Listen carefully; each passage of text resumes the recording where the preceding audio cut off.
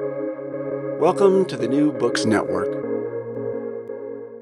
Hello, and welcome to Nomads Past and Present, a podcast about nomadism and nomadic peoples around the world and throughout history.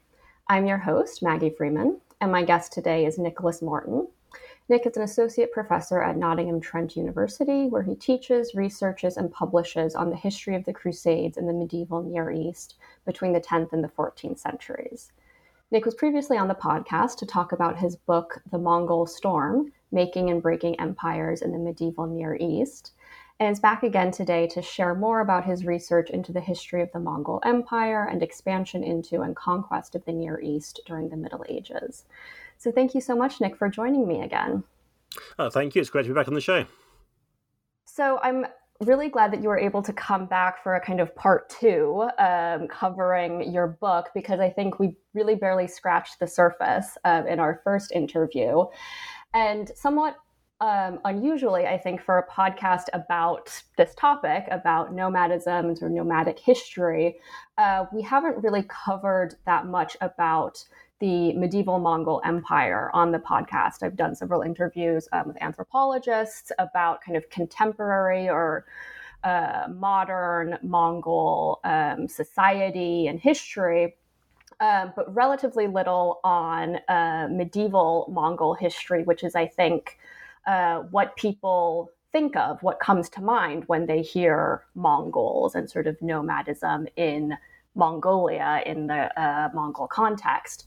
So I'm looking forward to delving into some topics that we didn't get a chance to cover last time. And first and foremost, I think it would be great to talk a little bit more about sort of the nature of nomadism and mobility that was practiced among the kind of medieval Mongol conquerors. So if you could talk about what that looked like a little bit, what forms of nomadism were practiced by the kind of early Mongol conquerors, what did Genghis Khan's practices of nomadism and mobility look like before he became Genghis Khan? And then how did those practices of nomadism change during that process of conquest and empire building? Yeah, sure. So at the time when Genghis Khan, or Temujin, as he was originally, in his early years, he was born and raised into an extremely unsettled situation where you've got warring nomadic communities, warring families. He himself is repeatedly displaced in his early childhood, and you have to wonder what effect that would have on him in terms of his mentality, his thinking, the way he understands the world and people around him in those formative early years, where he's frequently imprisoned or put to flight. But in and within that environment, he is ultimately able to weld together this confederation of various different tribes and communities in the area surrounding him, and they're not all the same. They have their distinctive identities. But one of the most powerful things that Genghis Khan's able to achieve is the welding of an identity that surmounts those of the various peoples he's conquered into a Mongol people. And so that whilst they may be from various different backgrounds, they may be traditional rivals of Temujin and his own ancestors, he's able to create or force that specific identity. And there's lots of things that make the Mongols very distinctive. Famously, one of the key factors of the Mongol identity, it's not clear if it develops under Temujin, Genghis Khan, or later, is this sense of world conquest mission, that they feel that Tengri, the eternal sky, has given the Mongol people a right to control all human civilization across the planet. There are some previous societies that have expressed something along those lines, but he really does seem to advance this in a very clear way. But there are many similarities too. And so when William of Rubruck, a Franciscan traveller and missionary, goes to the Mongols, he observes that the Mongols tie their robes on one side and the Turks tie their robes on the other side, which quite honestly, if that's the biggest difference he can spot between them, then we can't draw too distinctive a line around the Mongols. There are clearly strong similarities too.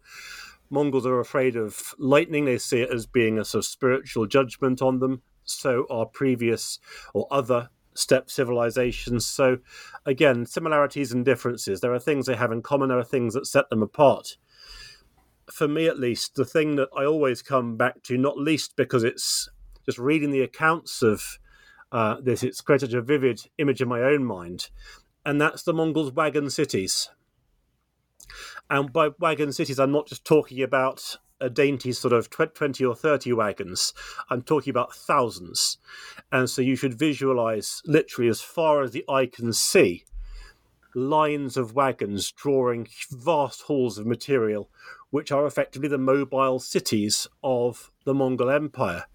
Now, I don't doubt that other nomadic civilizations had wagons as well, but in the account, I mean, I'm reasonably familiar with the Seljuk Turks, who invaded the Near East about a century and a half before the Mongols did. There's no references to something like that. You hear about the tents of the Seljuk Turks, but just this idea of this vast movement of wagons and what that must have looked like and sounded like and felt like, it's an astonishing spectacle, and I think it is, to some extent, something that makes the Mongol Empire very distinctive. So again, a historian's answer, I'm afraid. Similarities and differences.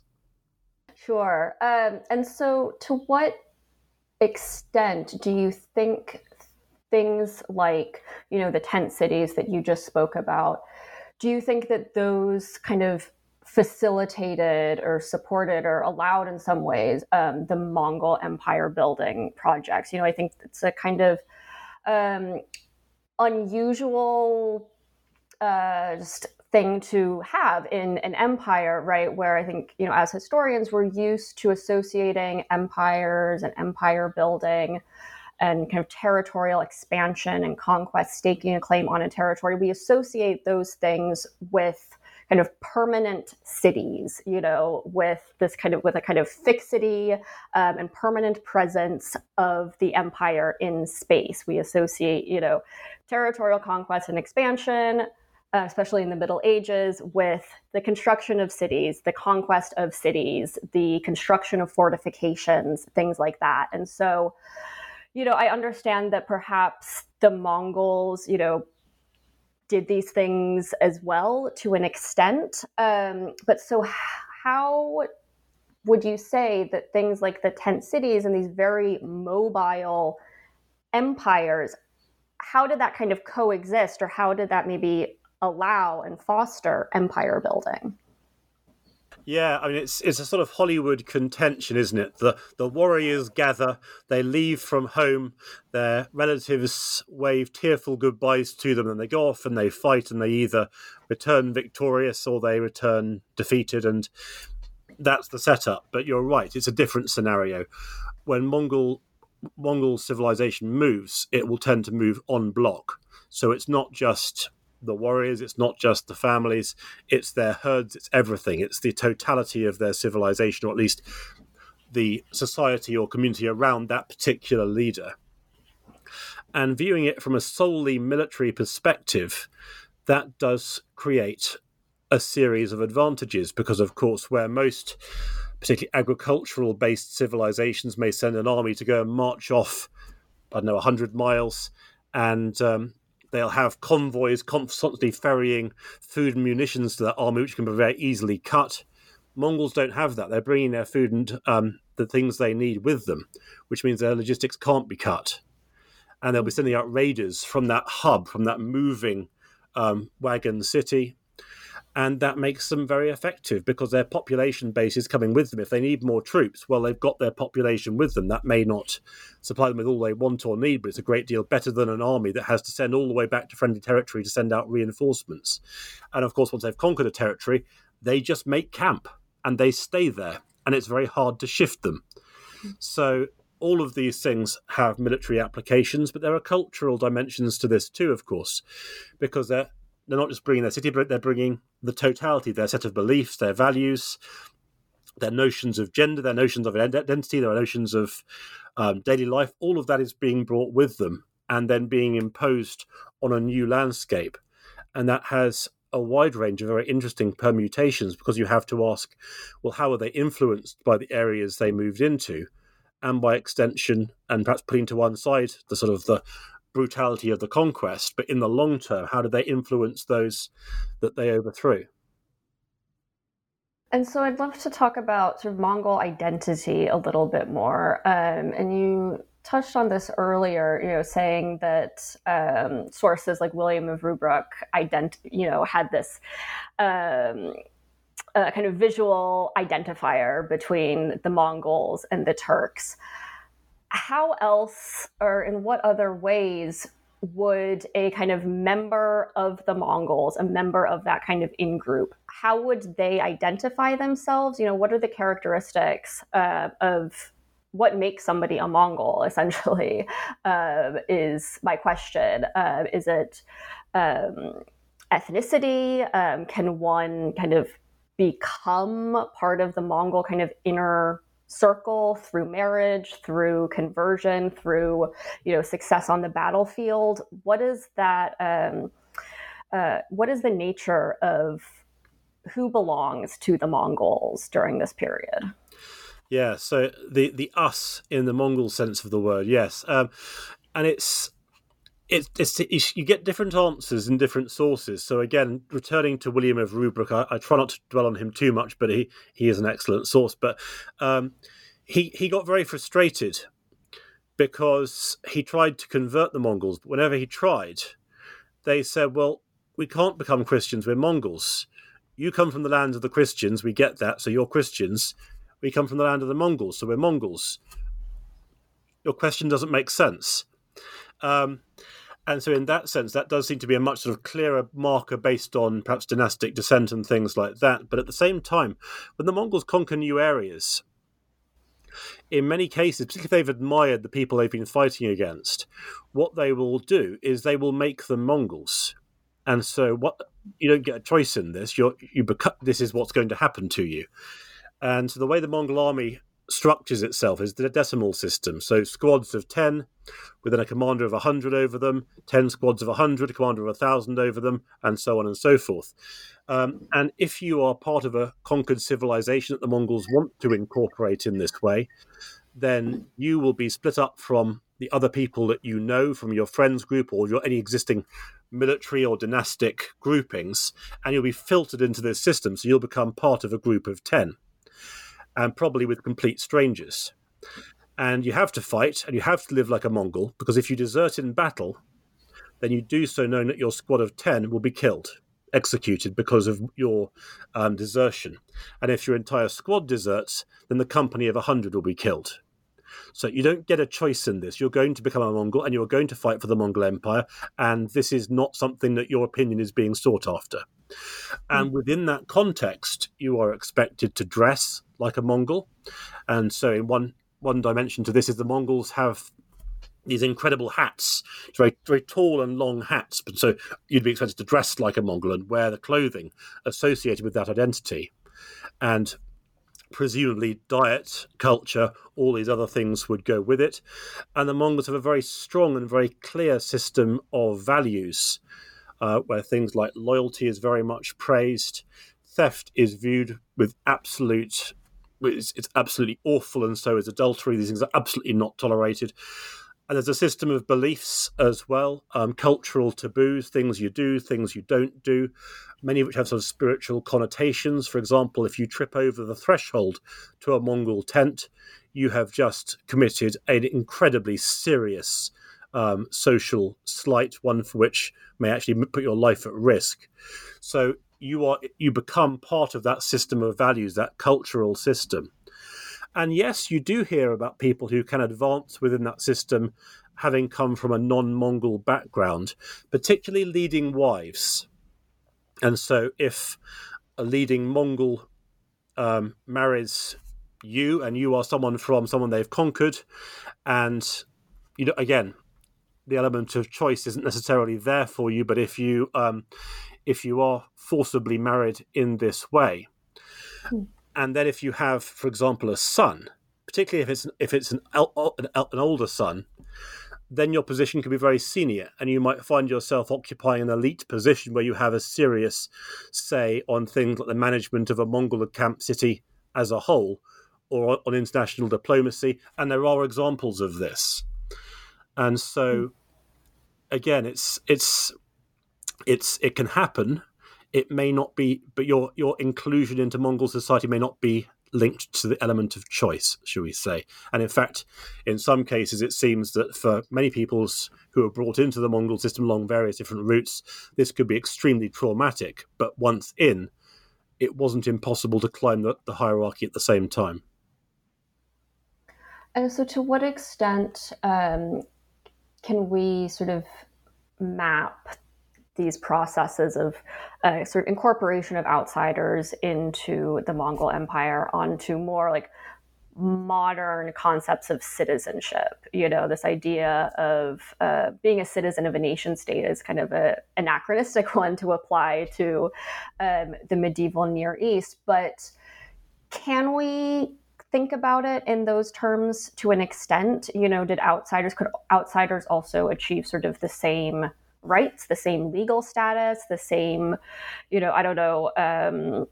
right to self-expression, self-defense, whatever, as a kind of full Mongol, a Mongol by blood and by birth could? Okay, so within Mongol society, there are perhaps grades in society. So if you're part of the imperial dynasty, so if you are, for example, descended from one of Genghis Khan's children, then that puts you at a status level that other people simply can't achieve, at least not unless if they married in, it's possible that might be achievable. But then you've got the imperial bodyguard, which again forms a sort of cadre in its own right, and then you have the broader nature of Mongol society. And yes, I mean, in terms of concepts of citizenship and modern concepts, I've learned to be wary of doing that, really. And I'll give you a reason why, and that is because the more I've understood about Mongol society, and it's not easy to understand Mongol society because they themselves wrote so little themselves. We don't know about their society from their own hand. We have accounts of Mongol society written by Christian, Buddhist, Islamic, Jewish commentators. But we are seeing their efforts to grapple with who these people were and how they operated. And what I have come to see is just how different the Mongols were, not just from the 21st century society, but from contemporary societies as well. They really did struggle to get to grips with just how different the Mongols were to them, whoever they were. And so what I've tried to do really is I've self-consciously tried to shed my expectations around what citizenship, belonging, as you say, freedom of speech, where you get to say things, where you don't, where you have to be absolutely silent or in full agreement, where you have a bit more latitude. That entire matrix of belief and identity and agency, it's so dramatically different under the Mongols that I think to apply any preset norm and to say, well, can we fit it into an existing mold? I would say probably not. And I think a good example of this is the rather tense debate around religious tolerance in the Mongol Empire, because the Mongols practiced something which some historians have seen as being very recognizable, which is that if you were, I don't know, a Christian or a Muslim in Mongol society, you can practice your faith. You won't suffer persecution. You'll be allowed to carry out your faith. You'll be able to build religious buildings. You'll be able to serve in the Mongol bureaucracy. And so by medieval standards, people said, look, this is an incredible example of religious tolerance. And so maybe we should draw a link between modern concepts of religious tolerance and Mongol religious tolerance. And you can see why they might say that. But at the same time, I've struggled with that because the rationale behind it is so different. The Mongols consider themselves to have a mandate to rule the entire planet. That means they have hegemony over every human society, and within that, every human religion. And so the Mongols, their belief seems to be, at least my reading of it, is that every religion has a degree of spiritual power. And so what the Mongols want is, it's not that the Mongols disagree with any religion or even particularly agree with the religion. They just accept that that religion, and particularly its religious leaders, have religious power, have an ability to interact with the spiritual world as the Mongols understand it and to make a difference. And so from that viewpoint, they don't particularly mind whether the religious leader they're dealing with, what religion they're from. What they want is that religious leader to invest that spiritual power into the greater mission of the Mongol Empire. And so they want them to pray or intercede or whatever the nature of that religion is with their god, with their gods, with their spiritual, with whatever their spirituality is, to invest that power for the prosperity, expansion of the Mongol Empire, for the life and prosperity of the Mongol leader of that particular area of the Mongol Empire, and just generally for the Mongol Empire's interests. And so the point I'm making is that, yes, it is a form of religious tolerance, but it's a religious tolerance that has been arrived at by a very different logical path and for very different reasons. And so even if it is something we could say, oh, actually, this is something that we can relate to in the modern day, I would actually say try not to relate to it, or try to relate to it through a different logic structure. That's really interesting. And so how do you then approach things like this these issues in your writing or in your teaching? Because I feel like so much of what historians do try to do, for better or for worse, is to draw parallels to the modern world, to our conditions, to circumstances and events and kind of conditions that we can understand through our 21st century lens. So if your kind of conclusion based on, as you said, the very limited sources that we have available about the Mongol period, and especially written by, Mongol hands, how do you grapple with that without, I think, taking a kind of completely defeatist attitude of, well, we can just never understand this. This can never be explained. Yeah, it does just come back to unraveling the logic. It's not just what they're doing it, but why they're doing it. And sometimes you can be effective in unraveling that logic, and sometimes you can't. Sometimes it's just, or you can make a guess, but the evidence just doesn't let you do that. But yeah, and I think once you understand the logic and where they're coming from and why they're coming from it, and you've tried to reach that conclusion without trying to judge them or trying to apply modern principles, but it's on its own terms, what are they doing and why? It becomes a great deal more explainable. And normally the Mongols themselves, and this goes not just for the Mongols, but for many medieval or just society people aren't familiar with, often they have analogies themselves that they use to explain their world view. And sometimes these can be very helpful. And so what the Mongols do, which is one of the most incredible manifestations of Mongol culture, is they have religious debates. So the Great Khan says, okay, we're going to round up some Christian religious leaders and some Muslim religious leaders and some Buddhist religious leaders, and we're going to let them argue with each other. And then we'll make a decision about where we think the truth lies based on them. And historians have made the argument that in some ways this is a control mechanism, because by making them argue amongst themselves and the Mongols standing in judgment over it, that reasserts their overarching control. But there's one story that's always stuck out to me. Sorry, it's not a William of Rubruck story, but it is quite helpful. And that is, William was talking to the Mongol Khan, and the Mongol Khan held up his hand, and he said, the religions on the face of the earth are like the fingers of a hand. And so I suppose the analogy would be that they're separate, and yet in their own way they are connected. And the way I've always read that analogy is that what the Mongol Khan was really getting at is that they're the fingers of the hand, but the Mongols themselves are the palm. The fingers connect into the palm. The palm is the center. This is the beating heart of spirituality. The other parts, yes, they have a place. They have a role. They're not valueless. They're not to be ignored. But the center of it all, that's the Mongol Empire. That is the spirit of what the Mongols are doing. And I think that once you understand those sorts of metaphors, and I'm to some extent extrapolating out a little bit from what was captured in the source, but I think it does help to explain where they're coming from, and it makes it easier to explain it. You mentioned in a classroom environment. Once you get the metaphor, the rest follows. Right. And so how did Mongol identity change over the course of its interactions with conquered peoples? We've talked about the kind of incorporation of conquered peoples into the Mongol Empire and those processes and what that looked like. But then what did that process look like in the opposite direction? How did Mongol culture, religion, especially, you've talked quite a bit about the Mongol religion, but that is not really practiced today on a wide scale, certainly not in this kind of world-spanning way that Genghis Khan sort of imagined or idealized it. So certainly we can assume and know that the Mongols themselves adapted many elements of the religions and cultures and practices and traditions of the peoples and territories that they conquered. So can you talk about that and maybe give some examples of that?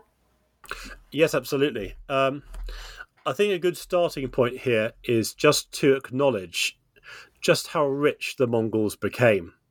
And when the stereotype of steppe people, both in the medieval period and in the modern period, is not one of extraordinary wealth. Often the stereotype is quite sort of Spartan. But by the time you get to sort of the mid-13th century, the Mongols have conquered the better part of Eurasia.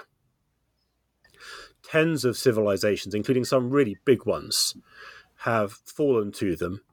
And of course, wealth that used to be in temples or palaces and was never used as money. It was there to make a spiritual or religious for significance or as an ornament. These things have now been liquefied. They're now usable cash because the Mongols have taken them. And so the Mongol encampment cities have some of the biggest storehouses of money, or at least tradable wealth, anywhere on the planet at this time. And the key point is that they're not just going to keep hold of this stuff. They want to spend it. And they're not stingy either. They're prepared to pay very good prices for people who bring the things that they want to them. And that's why people like Marco Polo ended up going to the Mongol court, because it wasn't him in the first instance, it was his father and his uncle. They realized the potential here, and so they went to sell precious stones to the Mongol court, and they did very well out of it, and so then Marco Polo went himself. But what you should see, or what you should imagine, I think, is you have these big camp cities where a particular Mongol leader is, with a huge amount of disposable cash. And of course, merchants and traders, they know this. And so why would they go anywhere else? And so they bring whatever the Mongols want, because it's naturally the next question is, okay, if they've got this money to spend, what do they want to spend it on? And so these merchants then bring whatever the Mongols want in any quantity to the Mongol court, and there they are rewarded with enormous amounts of wealth, way beyond what they'd get at, say, market value. So the trade routes, the commercial arteries of Eurasia start to fundamentally rewire themselves around the center points of Mongol control. And we're talking about this on a continental scale because that is the sheer magnitude of their purchasing power. Now, this might seem like a strange way to start answering your question, but the point is that in doing so, the Mongols are able to buy not just what they need, but what they want. And what they want is often fairly distinctively linked to their prior culture. They want tents, but they don't just want tents made from felt and wood, as in their traditional culture. They want tents that are made of incredible textiles and fabrics, cloth of gold. We hear about one tent that had golden tent pegs. And some of these tents could accommodate several thousand people. So we're talking about a substantial step change. Yes, Mongol culture is still recognizable in that they're still expressing their domestic architecture in similar terms, but in any other respect, it's changed dramatically because now they can acquire what they want. So if they like fabrics, they'll have them. If they want to have gold nails, they'll have them. If they want to wear clothes covered in gems, pearls particularly, are something that they're very interested in, they'll have them. And so that purchasing power changes their culture because they start to get aspirational about what they want, and of course they can have it because they can afford it. So Mongol culture changes dramatically through that in that respect, but it has another equal dimension to it, which is it's not just merchants going to the Mongol Empire, because by the mid-13th century it's perfectly clear, not just to conquered civilizations, but also to many unconquered civilizations or to client states, the Mongols aren't going to be stopped. They've been winning battles consistently for about 50 years. You're not going to stop them. This isn't going to happen. And so as a result, the nature of international diplomacy, and indeed diplomacy within the Mongol Empire from the various conquered civilizations, it fundamentally shifts. There's no point resisting the Mongols. There's no point saying, I don't know, we've been subjugated, we have to band together in a rather Hollywood way, we have to sort of resist our overthrows. You're not going to win. And so the tactics switch. People stop trying to resist the Mongols and they start trying to work with the grain of Mongol culture. They try and win favor with Mongol leaders. They try and win the support of people with influence, because if you can't beat them in battle, you might as well try and win their favor so that you can win additional concessions. Perhaps if the Mongols like you, they won't invade you. Or perhaps they'll give you a relatively lenient deal if you became a client state. Or if you're already conquered, perhaps they'll give you preferential treatment, not like your rivals next door who don't get preferential treatment. So perhaps you can work out your internal rivalries by winning favor with Mongol leaders. So again, there's a logic to this. It's a logic of subjugation, but it is a logic. And the net result of this is that the Mongols' center points begin to become besieged by people seeking the Mongols' goodwill. Doesn't matter how brutal the Mongols' overthrow was, because you can't resist them, the logic turns to you better win their favor then. And among these are many religious leaders and representatives of different religions from across Eurasia. And in some cases, they want to win preferential treatment for their faith group. But of course, the real prize, what would really be a game changer, is if you can persuade a Mongol leader to convert to your particular religion. Because then you could advance your religion's interests and therefore safeguard your own community across the entirety of either the Mongol Empire or at least that part of it. So there are substantial efforts made by religious leaders to make themselves useful. Because if you make yourself useful, you start to get into the good graces of the senior figures, and then perhaps you can win them over. And everyone's trying it. And so, for example, an Armenian monk tries to persuade the Mongols or some Mongol leaders to convert to Christianity on the basis that he claims to have seen a vision whereby a golden tablet was received from heaven which said that the Mongols would have control over the earth provided they convert to Christianity. Now, what's happening there is that the Mongols' own legends are being interlinked with this Armenian monk's attempts to convert the Mongols. And so you can see what they're doing and why they're doing it. And in some regions, the Mongols convert to... We hear of examples of Mongol conversion to Christianity. We hear about examples of Mongols converting to Buddhism. But in the long run, in the Near East, the Mongols convert, in the long run, to Islam, and the same in Western Eurasia, what today would be parts of Western Russia and Eastern Europe. And in China, the Mongols convert to Buddhism. But it has to be said, it's not just a sort of turn-in-the-road conversion. There's a very, very long period. And again, you see this with many other nomadic cultures, that when they convert, it's not just that they practice their previous beliefs on one day and then convert on the next to another religion. There's often a long crossover period where they hold both beliefs simultaneously, or elements of them. And so you can see quite a long process. There are some key moments, but nonetheless, the process of Mongol conversion, for example, in the Near East to Islam, it takes a very long time. Genghis Khan retains a special significance, even when that's quite advanced, and there are still elements of traditional Mongol belief that are held for a long time after they have become nominally and then more actively Islamic. And so,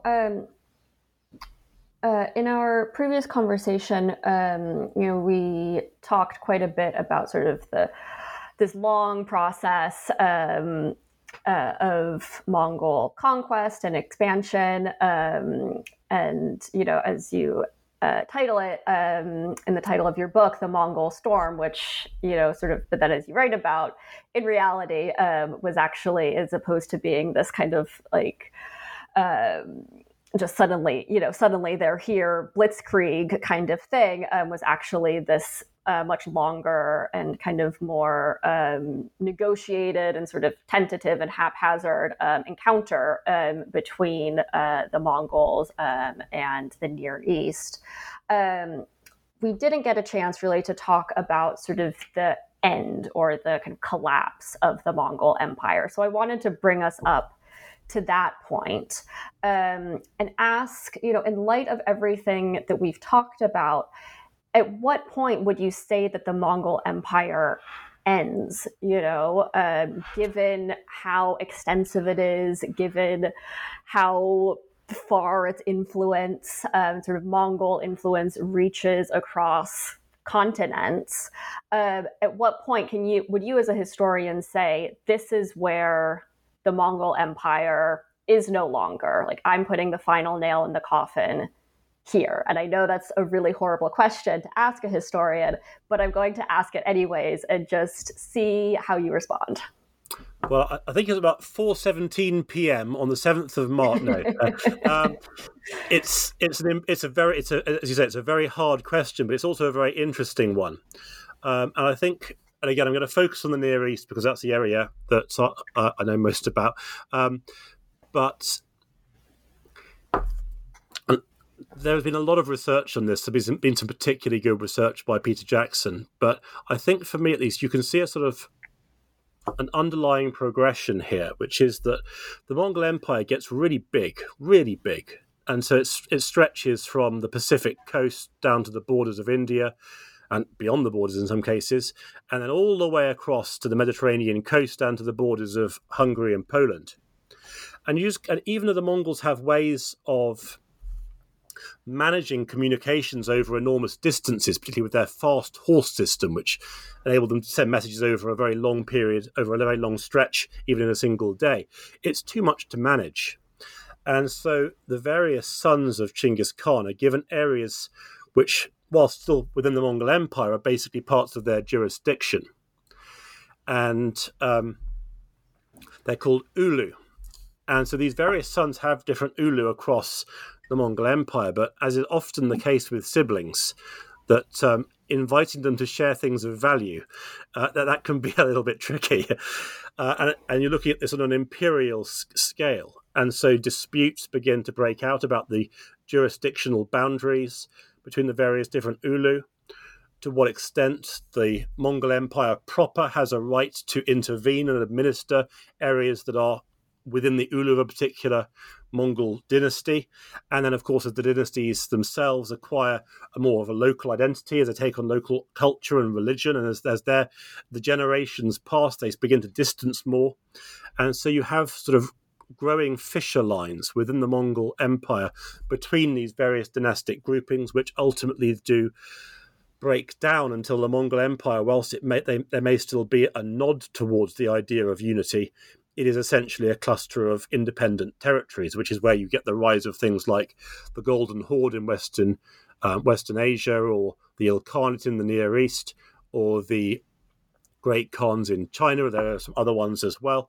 And so the Mongol Empire begins to break down, but where it ends, that's difficult. I mean, just in the Near East, for example, it begins to go its own way from the 1260s, when a big Mongol invasion army led by the brother of the Great Khan, someone called Hulagu, asserted claim to that region and then became involved in very prolonged conflict with the Golden Horde to the north over jurisdiction over the Near East, essentially.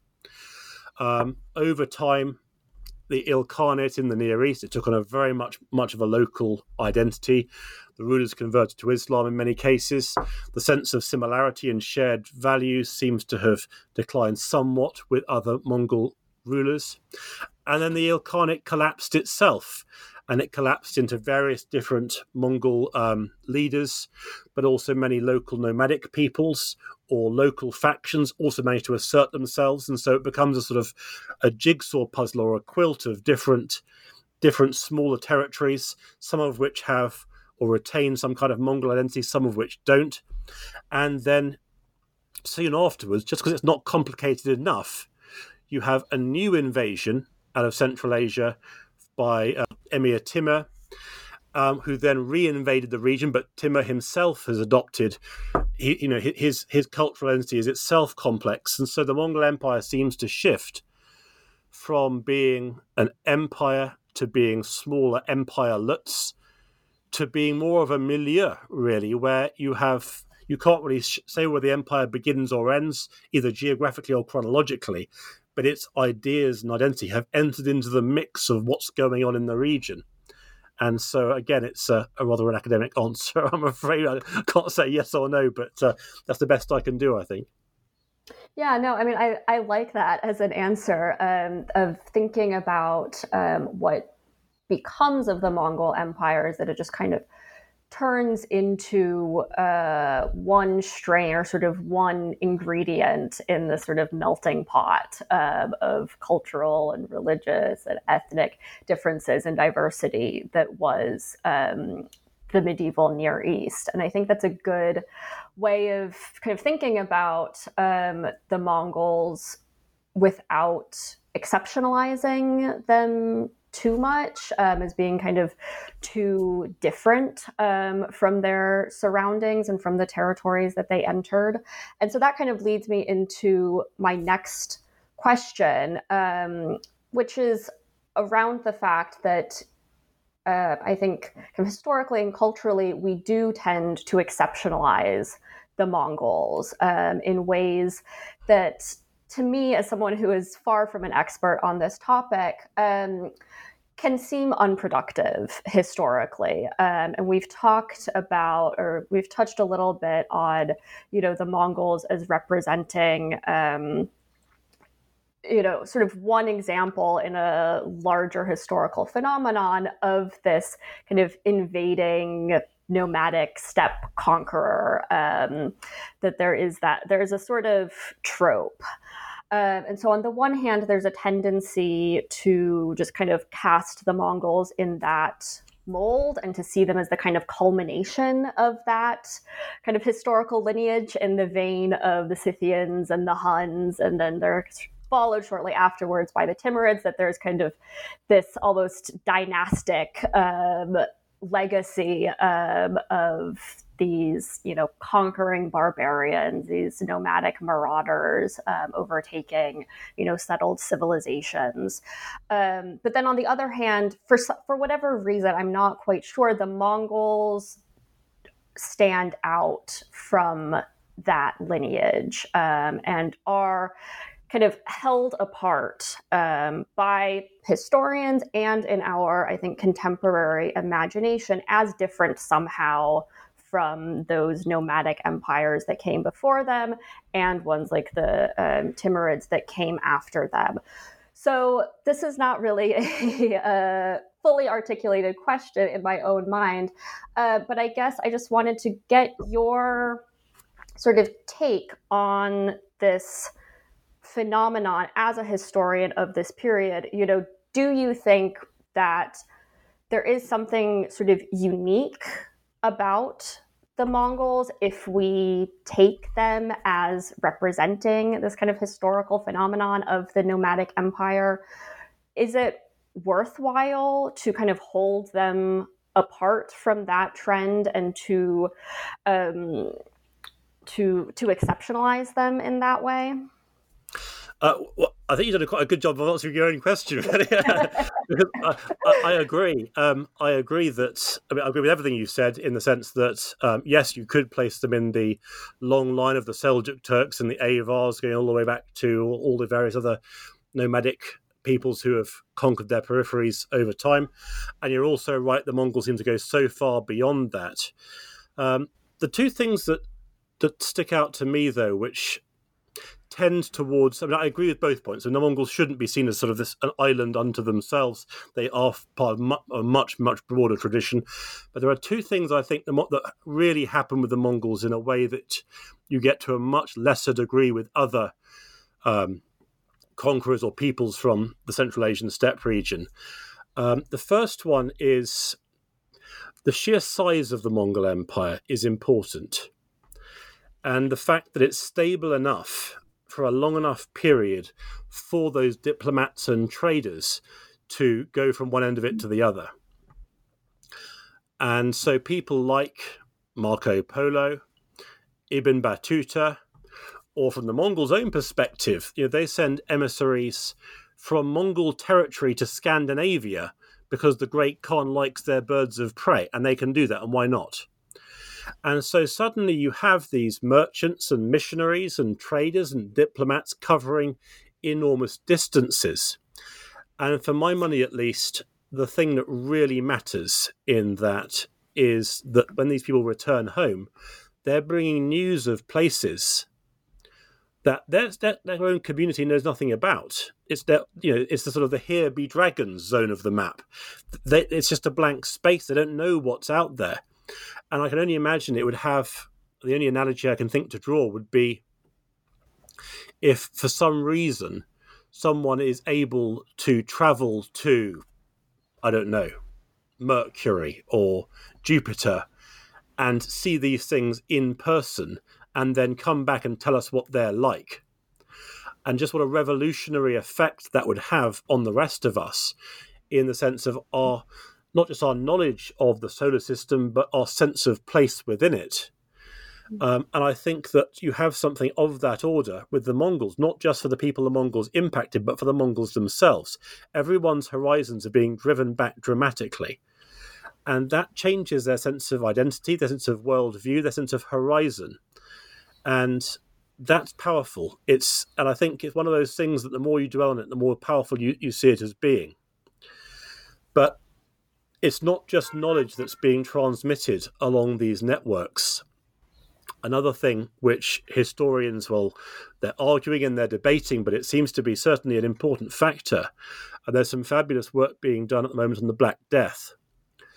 And that was transmitted across not just Eurasia, but research is increasingly showing into Africa as well.